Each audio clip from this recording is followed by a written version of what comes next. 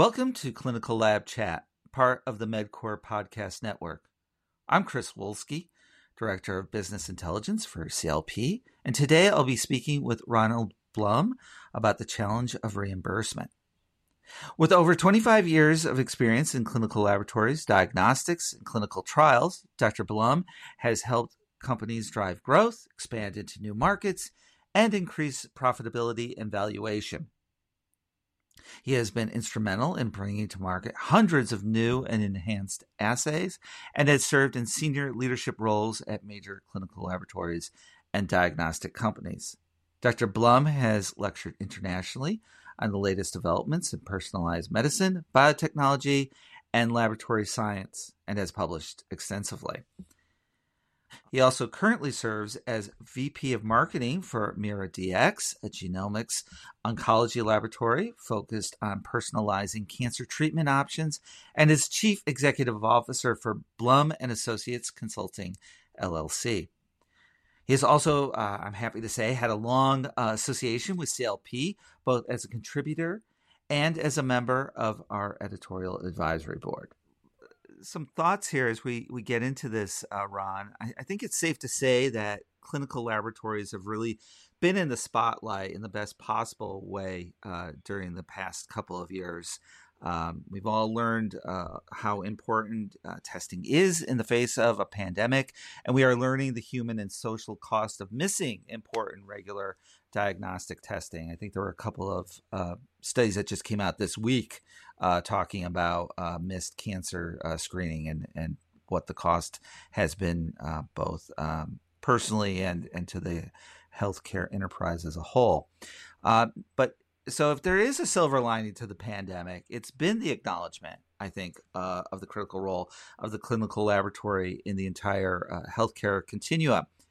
However, we live in a profit-driven healthcare system, and that acknowledgement isn't enough to function.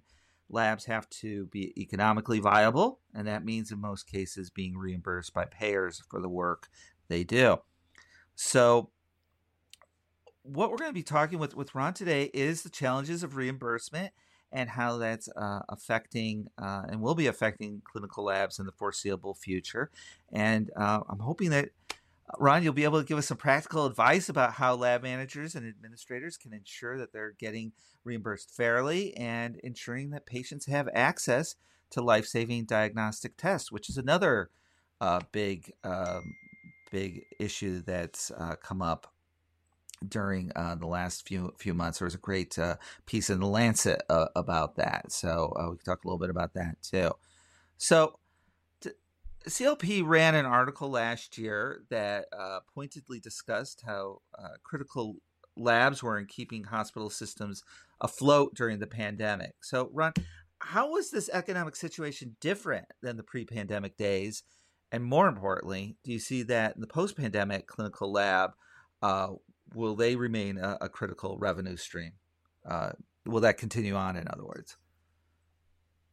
Right. Well, first, Chris, great to be talking with you. Thank you very much for this opportunity. And, of course, first and foremost, I'm not an expert in laboratory reimbursement, but sure. I think because I've been in the lab industry a long time, I think I'm very happy to share my own perspective. And so I think you touched on a couple things in your intro. And I think one of the most important things that I've sort of taken away and what I've seen over the past number of years is the public's and the government's perception of the lab industry. And I think it's really important to understand that and sort of what it was before the pandemic and kind of how it has been through the pandemic and now as we emerge from that. And I think really sort of before the pandemic, I think most people's perception of the lab industry came from really sort of two different sources. One was when somebody would go to get their blood drawn, say at a patient service center, they would go in, they'd get their blood drawn, they would get the results back through their doctor, or sometimes they could go online through a portal, get the results. And for the most part, it would be essentially a printout of a number of different analytes with different reference ranges and then an actual numeric value. And I think the perception of that is that oh, most lab tests or these lab tests are run on fully automated kinds of instruments. There's not much to it. It doesn't really cost a lot. It's very fast. It's very efficient. And so I think their perception is that everything is very automated and therefore not necessarily of high value. They don't understand Right. sort of everything that goes on behind the scenes. And I think that's really, really important. And then I think, secondly, people's perception, unfortunately, also has been on a negative basis from Theranos. You know, the disastrous perception that came out from, you know, unfortunately, somebody who really was taking advantage of the system. And I think that's people's perception for the most part. Right. If you know, we're very you know lucky to be in the lab industry and have a very different perspective because we really understand that what may look simple on the surface, it's simple because we spend a lot of effort to get to that point, and it's very expensive to get to that point. And so I think for years the public's perception of the lab industry has really suffered. They have sort of thought of it as something that does not have very much value. And a lot of legislation also has gone in that direction. And we'll talk about this in a little while. You know, huge cuts proposed to the lab industry because it's really been kind of a convenient target. And I think it's important to keep in mind that, and there's sort of the old adage that 70% of the decisions that doctors make are based on lab testing, yet the testing itself only accounts for about 1 to 3% of the total healthcare budget. So it's extremely of high value. And when you look at that, it's amazing that we've been such a target for continued cuts to reimbursement.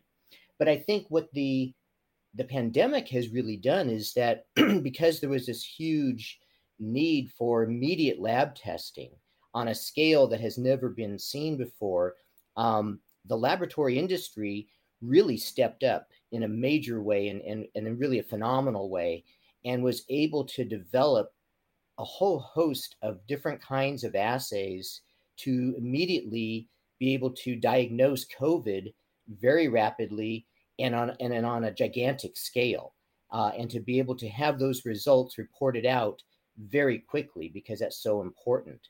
And Mm-hmm. so I think that has really shined a really bright light on the lab industry, that we as a whole were able to step up to this challenge to create these amazing tests and to provide diagnostic answers that really were the basis for getting through COVID. I mean, everything that we did was essentially based on, you know, who was sick, who was basically diagnosed positive for COVID, and then that really from that was everything else was based on that. And so that really I think has impacted people's perception, and I think in a very positive way. Right. And I think what's happening now too is unfortunately during COVID there was such fear of getting sick, and I think so much of the healthcare system really was so focused on treating COVID and preventing COVID, and and not focusing on continuing traditional care. That a lot of people, you mentioned about the cancer rates, and there was an Mm-hmm. article in Lancet Right. where they estimated about 16% increase in colorectal cancer deaths are now expected, as well as about 9% increase for breast cancer, 5% for lung cancer, 6% for esophageal cancer, because people weren't going in for screenings for a Right. variety of reasons. So I think there have been good things and bad things that have come out of this. Clearly, coming out of the pandemic, there is going to be I think a real resurgence, a real need for lab testing, Yeah. and I think there are now a lot more opportunities. I think telemedicine has really, that's another area of medicine that has really taken a major foothold in this because of this, and has really sort of forced the whole healthcare system to take notice. And I think that's been a very positive thing to increase access to physicians, to healthcare, for testing. And so I Right. think, we're going to see a huge demand for testing as we continue to come out of the pandemic. Right. Well, I mean, you brought up a really interesting point, and in terms of, I mentioned the article that was written that we posted last year about how testing labs really kept a lot of hospitals afloat. But I think one of the things that one point you just made, which I think is really important, but I think even more fundamental maybe to our conversation in terms of reimbursement, is a term you use, undervalued. And I think that I'm wondering if with all the home tests that are starting to come out, people are starting to see the value in a more visceral sort of way. In that they're doing the test, they turn it into a lab or to a Dropbox or what have you, and they're getting those answers directly. So there isn't this, it isn't being mediated in some sort of way. There's a more of a direct connection, and I'm wondering if that's part of it as well. That maybe what one thing that'll come out of this, and all the home testing that's coming out of this for everything, not just COVID, but a number of other tests, is that individuals will start to value it, and that will it'll be an upward pressure. So you have the downward pressure, maybe mid-level upward pressure from the healthcare enterprise, and doctors and labs, to legislators and others. But maybe even further down, you have more upward pressure from people like you and me who are just doing our tests at home. I mean, do you think that will help to raise that value of tests? Yeah, no, I think you're exactly right. It's people having that direct experience with going out, purchasing a testing kit, coming home, seeing, going through the process. And I'm sure I've done it, and I'm sure you've done it as Sure. well. The home COVID tests and things, Right. and I've done a series of them, and they show even something for home use is pretty complicated. It can, where you have to follow the instructions, you have to sometimes log on to, have the phone, have it linked up. You've got to follow the instructions very carefully to make sure that you're pouring in a certain amount of the reagent in the certain spots. And I mean, Hmm. it's generally very simple, but I think for somebody who's never really done this, it shows this is just one example of things. And I think but it's good because people now have they're much more familiar with terminology. They the Right. whole idea of PCR, Yep. antigen testing. I mean, these terms were never in the vernacular. And so Exactly. now people really are becoming much more savvy, I think, understanding this. And I think the next level is there can be these sort of home tests that can be performed at home, where you get the results point of care in a matter of 15 minutes. Then there's sort of the next level where you have to have the tests, things like um, the Cologuard that Exact Right. Sciences has, where you for the stool test that then checks for colorectal cancer, where you collect the specimen at home, you then send it in, and you get the analysis done at the laboratory with the report. And I think that also familiarizes people a lot more with what's going on in the industry. And as we start to continue to develop the technologies and innovation in lab testing, where we have these much more complex tests that need to be performed in the laboratory, I think people will appreciate them more and realize the value that goes into these things, because the information they're providing is so critical and is different from what they've experienced before. Right. We talked a little bit before, and I think this leads into our next topic I'd like to talk a little bit about. In my intro, and what we're talking about here is kind of the silver, I hate to even say it, but the silver lining with the pandemic, where people are valuing tests more, is seeing the importance of it, how important testing was in helping to looking like we're getting close to an endemic sort of era with COVID. But we talked a little bit about kind of the flip side, the downside that could be coming up, and that's lab developed tests. So, can you talk a little bit about how regular, on the on the one hand, more people are valuing it. They're really important. Tests were really important of all types.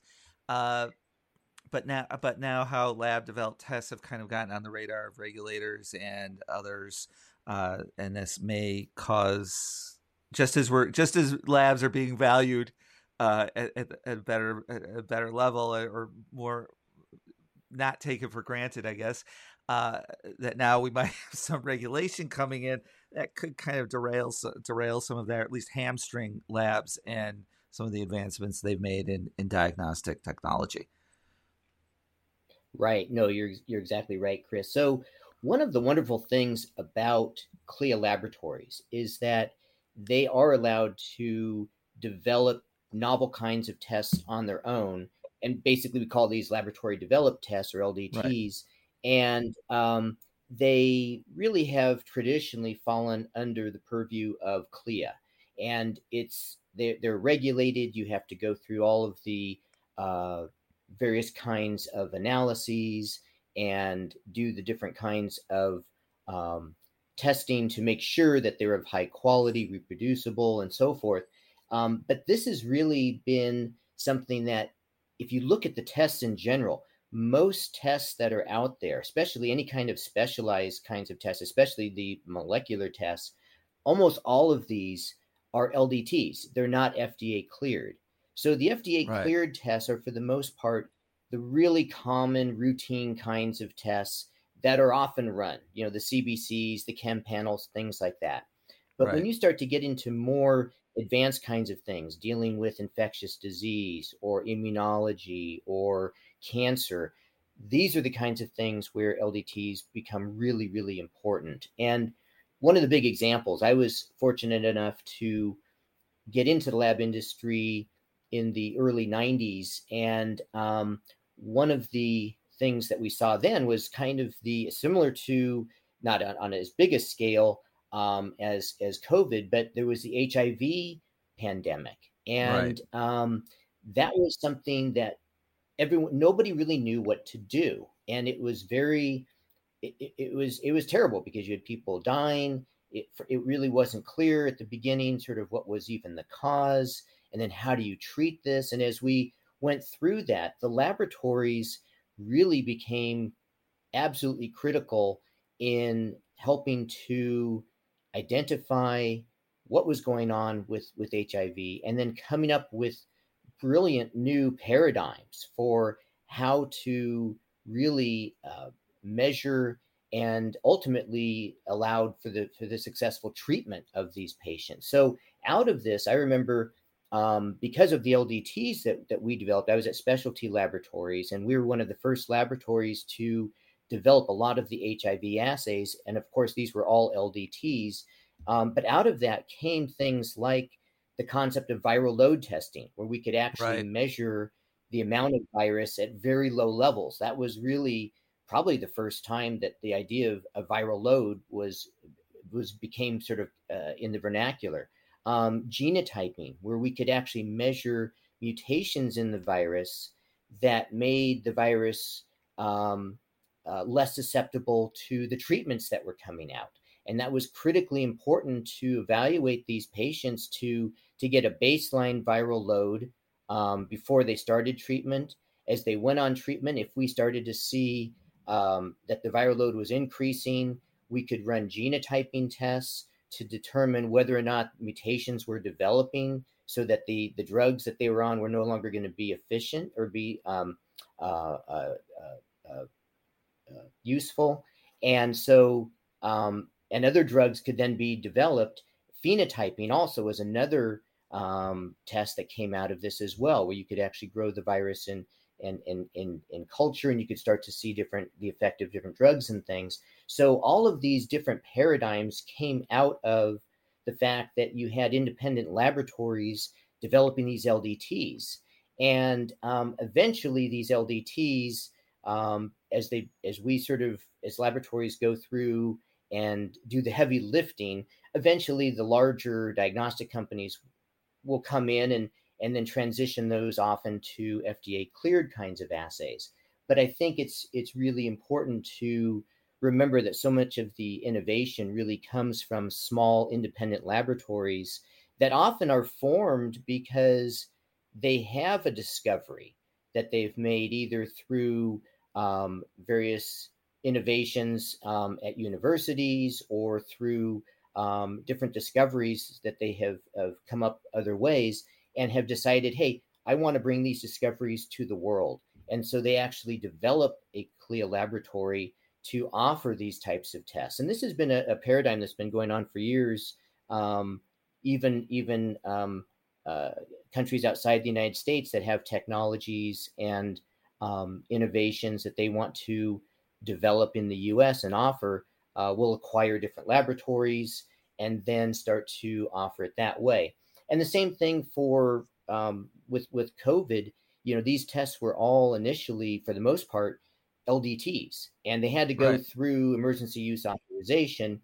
But that's how so many of these were developed very quickly, and then emergency use authorization granted. And so now you had laboratories around the country that could handle the volume, the accuracy, and the speed that was really needed to address these kinds of problems. So as FDA continues, and this has been going on for about 30 years. The FDA has Right. really been continuously looking at whether or not how much to regulate LDTs, and so it is a double-edged sword, as you mentioned. It's sort of as we get more and more of these innovations, and as we develop artificial intelligence and different kinds of algorithms that help us to look at better patterns and things, that also is something that they are concerned with, because at the end of the day, they want something that's going to be safe for the first and foremost, and then also effective.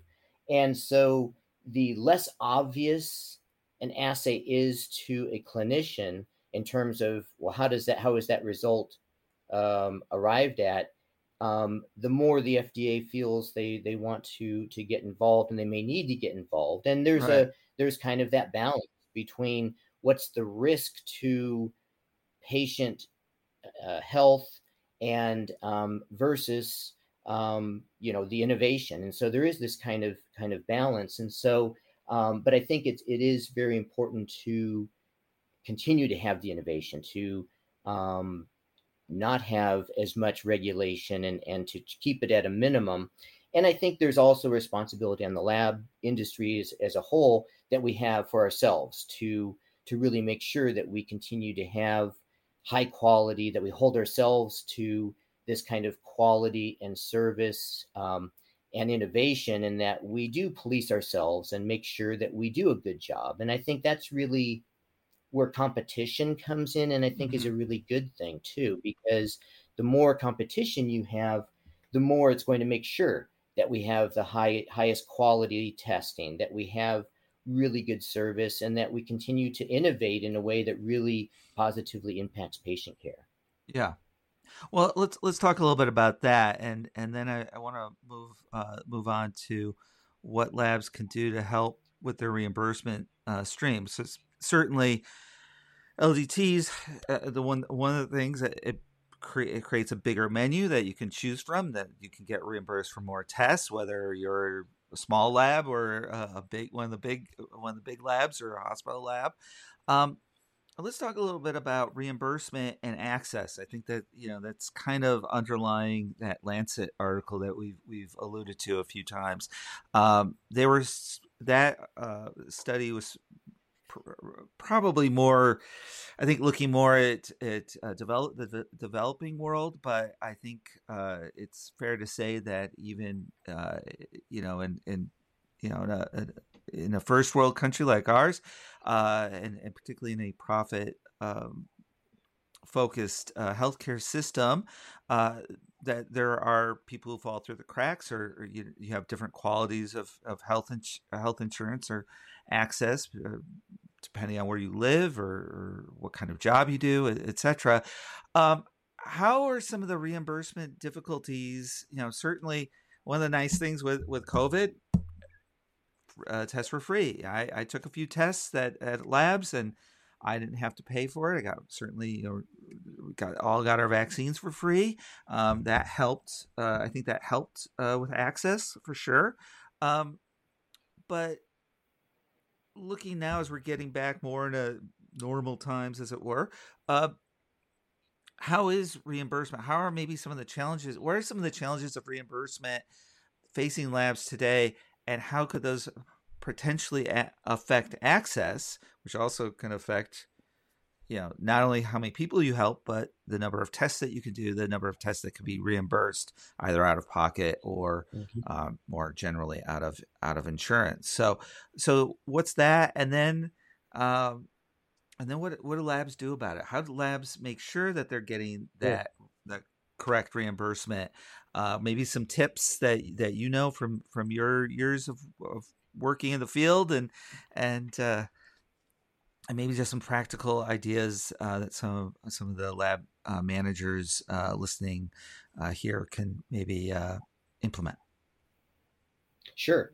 No, I think, and it's interesting because one of the biggest pieces of legislation that labs are facing now is the PAMA Act, Protecting Access to Medicare Act. And so it's interesting. You made the point about access, and I think ironically, PAMA, which was passed with the idea that they were trying to align Medicare rates of reimbursement to private payers, with the idea that this should actually increase access for more patients to get coverage and so forth, I think is actually going to have the opposite effect. So basically, PAMA, the idea is that they have proposed a 75% cut to reimbursement over a 6-year period. And so this started in 2018, 10% the first year, 10% the next year, 10% the next year. In 2021, they did not cut any.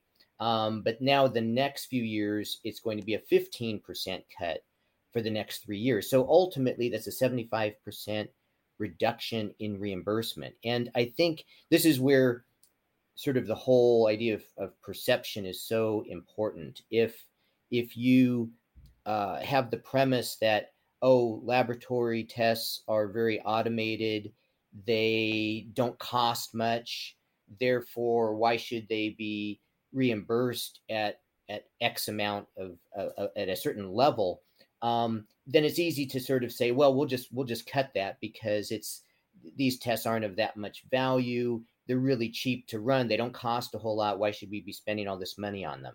And that's really just it. The reality is very much opposite to that.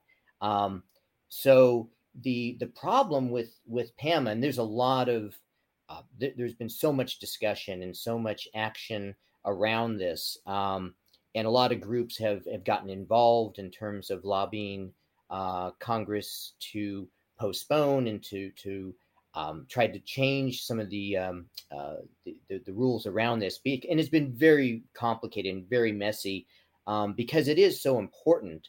The problem is first of all, a lot of laboratory tests, the margins are not that high. Sometimes they can be pretty good. Other times the margins are not that good. And so you also have to look at the size of the laboratory, the volume of the testing, and so forth. So for the really large labs, they have a much higher purchasing power than do the smaller labs because they can order in bulk, they can order at a much lower price.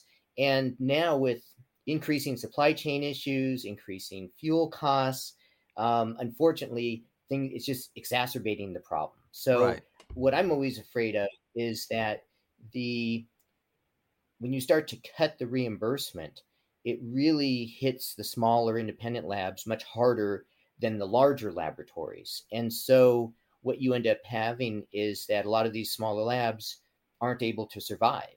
And so, or feel like they just can't compete, and therefore they put their lab up on the market And so you have continued consolidation. And that's a problem too, because as I mentioned, I mean, it's good to have the competition. It's you always want to have choice, and you always want to feel like you have to be doing continuously improving and doing a better job, because you have this competition, and without competition you lose a lot of that. And Right. so that's something that's really critical, um, is to make sure that we try to reduce the effects of PAMA as much as possible. Some of the other things that are happening is that there are more and more prior authorizations being required, mainly for the genetic testing and a lot of the complex molecular testing.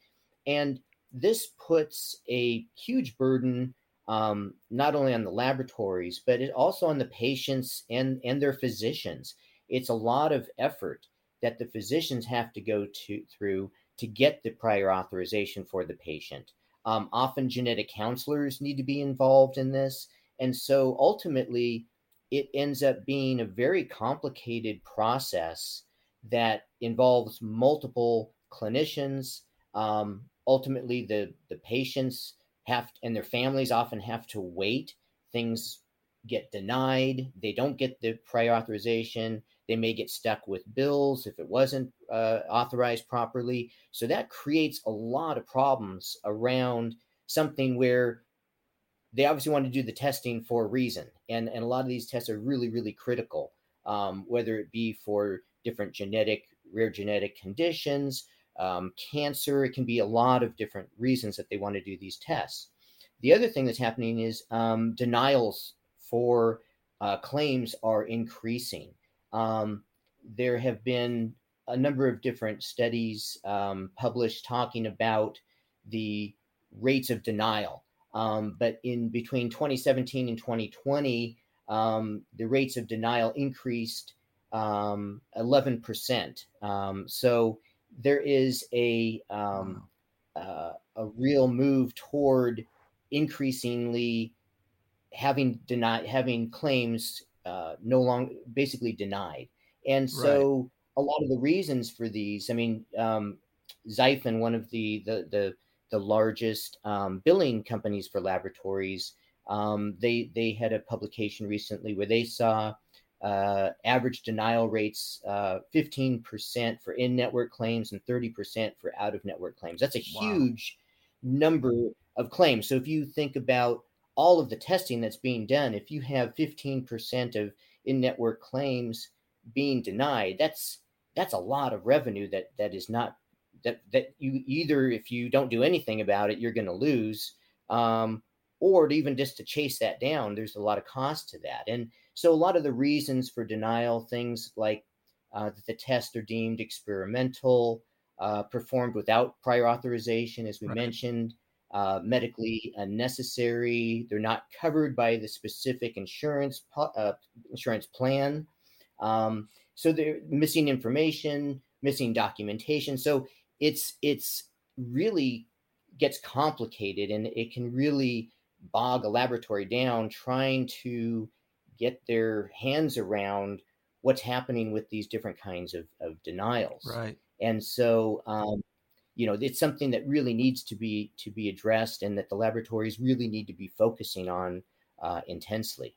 Right. So what do they do? I mean, what are some of the uh, what would you advise a lab manager or a pathologist or even a primary physician who's ordering the test? What would you advise them to do to help maximize reimbursement for everything from some of the more routine tests to some of these more uh, exotic tests or cutting edge tests that you're talking about? Really? You were just talking about. Yeah. Well, I think really the first and foremost, I think the most important thing is that the whole revenue cycle management needs to be a top priority with every laboratory, and really needs to be an integral part of their whole strategy. I think it for many years it was the idea that if you have this innovative idea, you build a test, it's an LDT, you bill out the CPT codes for it, and you get reimbursed. And for a long time, that's how things worked. Clearly now, that's not how things are working. Right. The payers are much more savvy. They're getting, and you can look at it from their perspective too. As you start to have more and more tests that are out there, they're trying to figure out, okay, which ones clearly are bringing value to the lives that they're covering, and which ones are necessary, which ones may not be. There's only so much money to go around, and this is something that as a society we have to really understand and deal with. But I think Right. from the lab perspective, this has to be part of your whole strategy right from the beginning.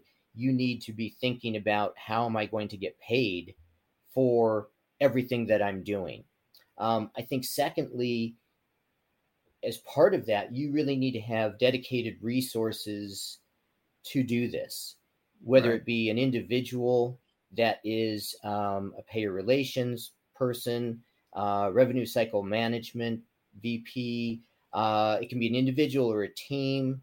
And you may want to get outside help through consultants or different companies that can actually help to do this. But clearly, it has to be something that's not only your strategy, but you actually have to have the resources to invest in it. Because if you're going through the whole, spending all of this time, effort, and money to get to do the marketing, to get the sales, to have the patient's specimens drawn, to come into the lab, to process it, to go through, get the result out, and then you bill, and then you don't get paid, you can't stay in business. And Right. so it's becoming so complicated that you really do need to have experts who understand how to deal with information up at initially. So, for instance, with the claims, making sure that all of the information is there and it is correct before you submit the claim.